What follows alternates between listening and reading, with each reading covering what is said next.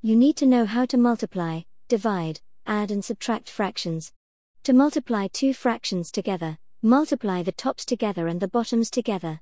Remember to cancel down as much as possible by dividing top and bottom by the same number. To divide a fraction by another fraction, flip the second fraction, and then multiply. To add or subtract two fractions, first write them with the same denominator and then add or subtract the top numbers only. A mixed number is a number such as 3.5, which has an integer part and a fraction part. This can be written as an improper fraction where the top number is greater than the bottom number. So for 3.5 this is equal to 7/2. To multiply or divide by a mixed number or to add or subtract a mixed number, first convert it to an improper fraction, then use the normal rules for fractions. To find a fraction of a total quantity, multiply the fraction by the quantity and remember to keep any units. So 3/4 of $144 is equal to 3/4 multiplied by $144. This is equal to $108. To find a percentage of a total quantity, write the percentage as a fraction, or a decimal and multiply by the quantity.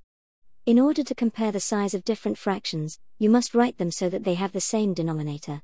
Whichever fraction has the bigger numerator is the larger number. For example, if we want to compare 5/6 and 7/8, we can multiply the bottom two numbers to give the denominator for both fractions. Using the rule of multiplying fractions, 5/6 becomes 40/48, while 7/8 becomes 42/48. 42 is bigger than 40, so 7/8 is the larger fraction. To convert a fraction into a decimal, divide the numerator by the denominator. You may need to use long division and use a repeating symbol if needed. A decimal that is not repeating is called a terminating decimal.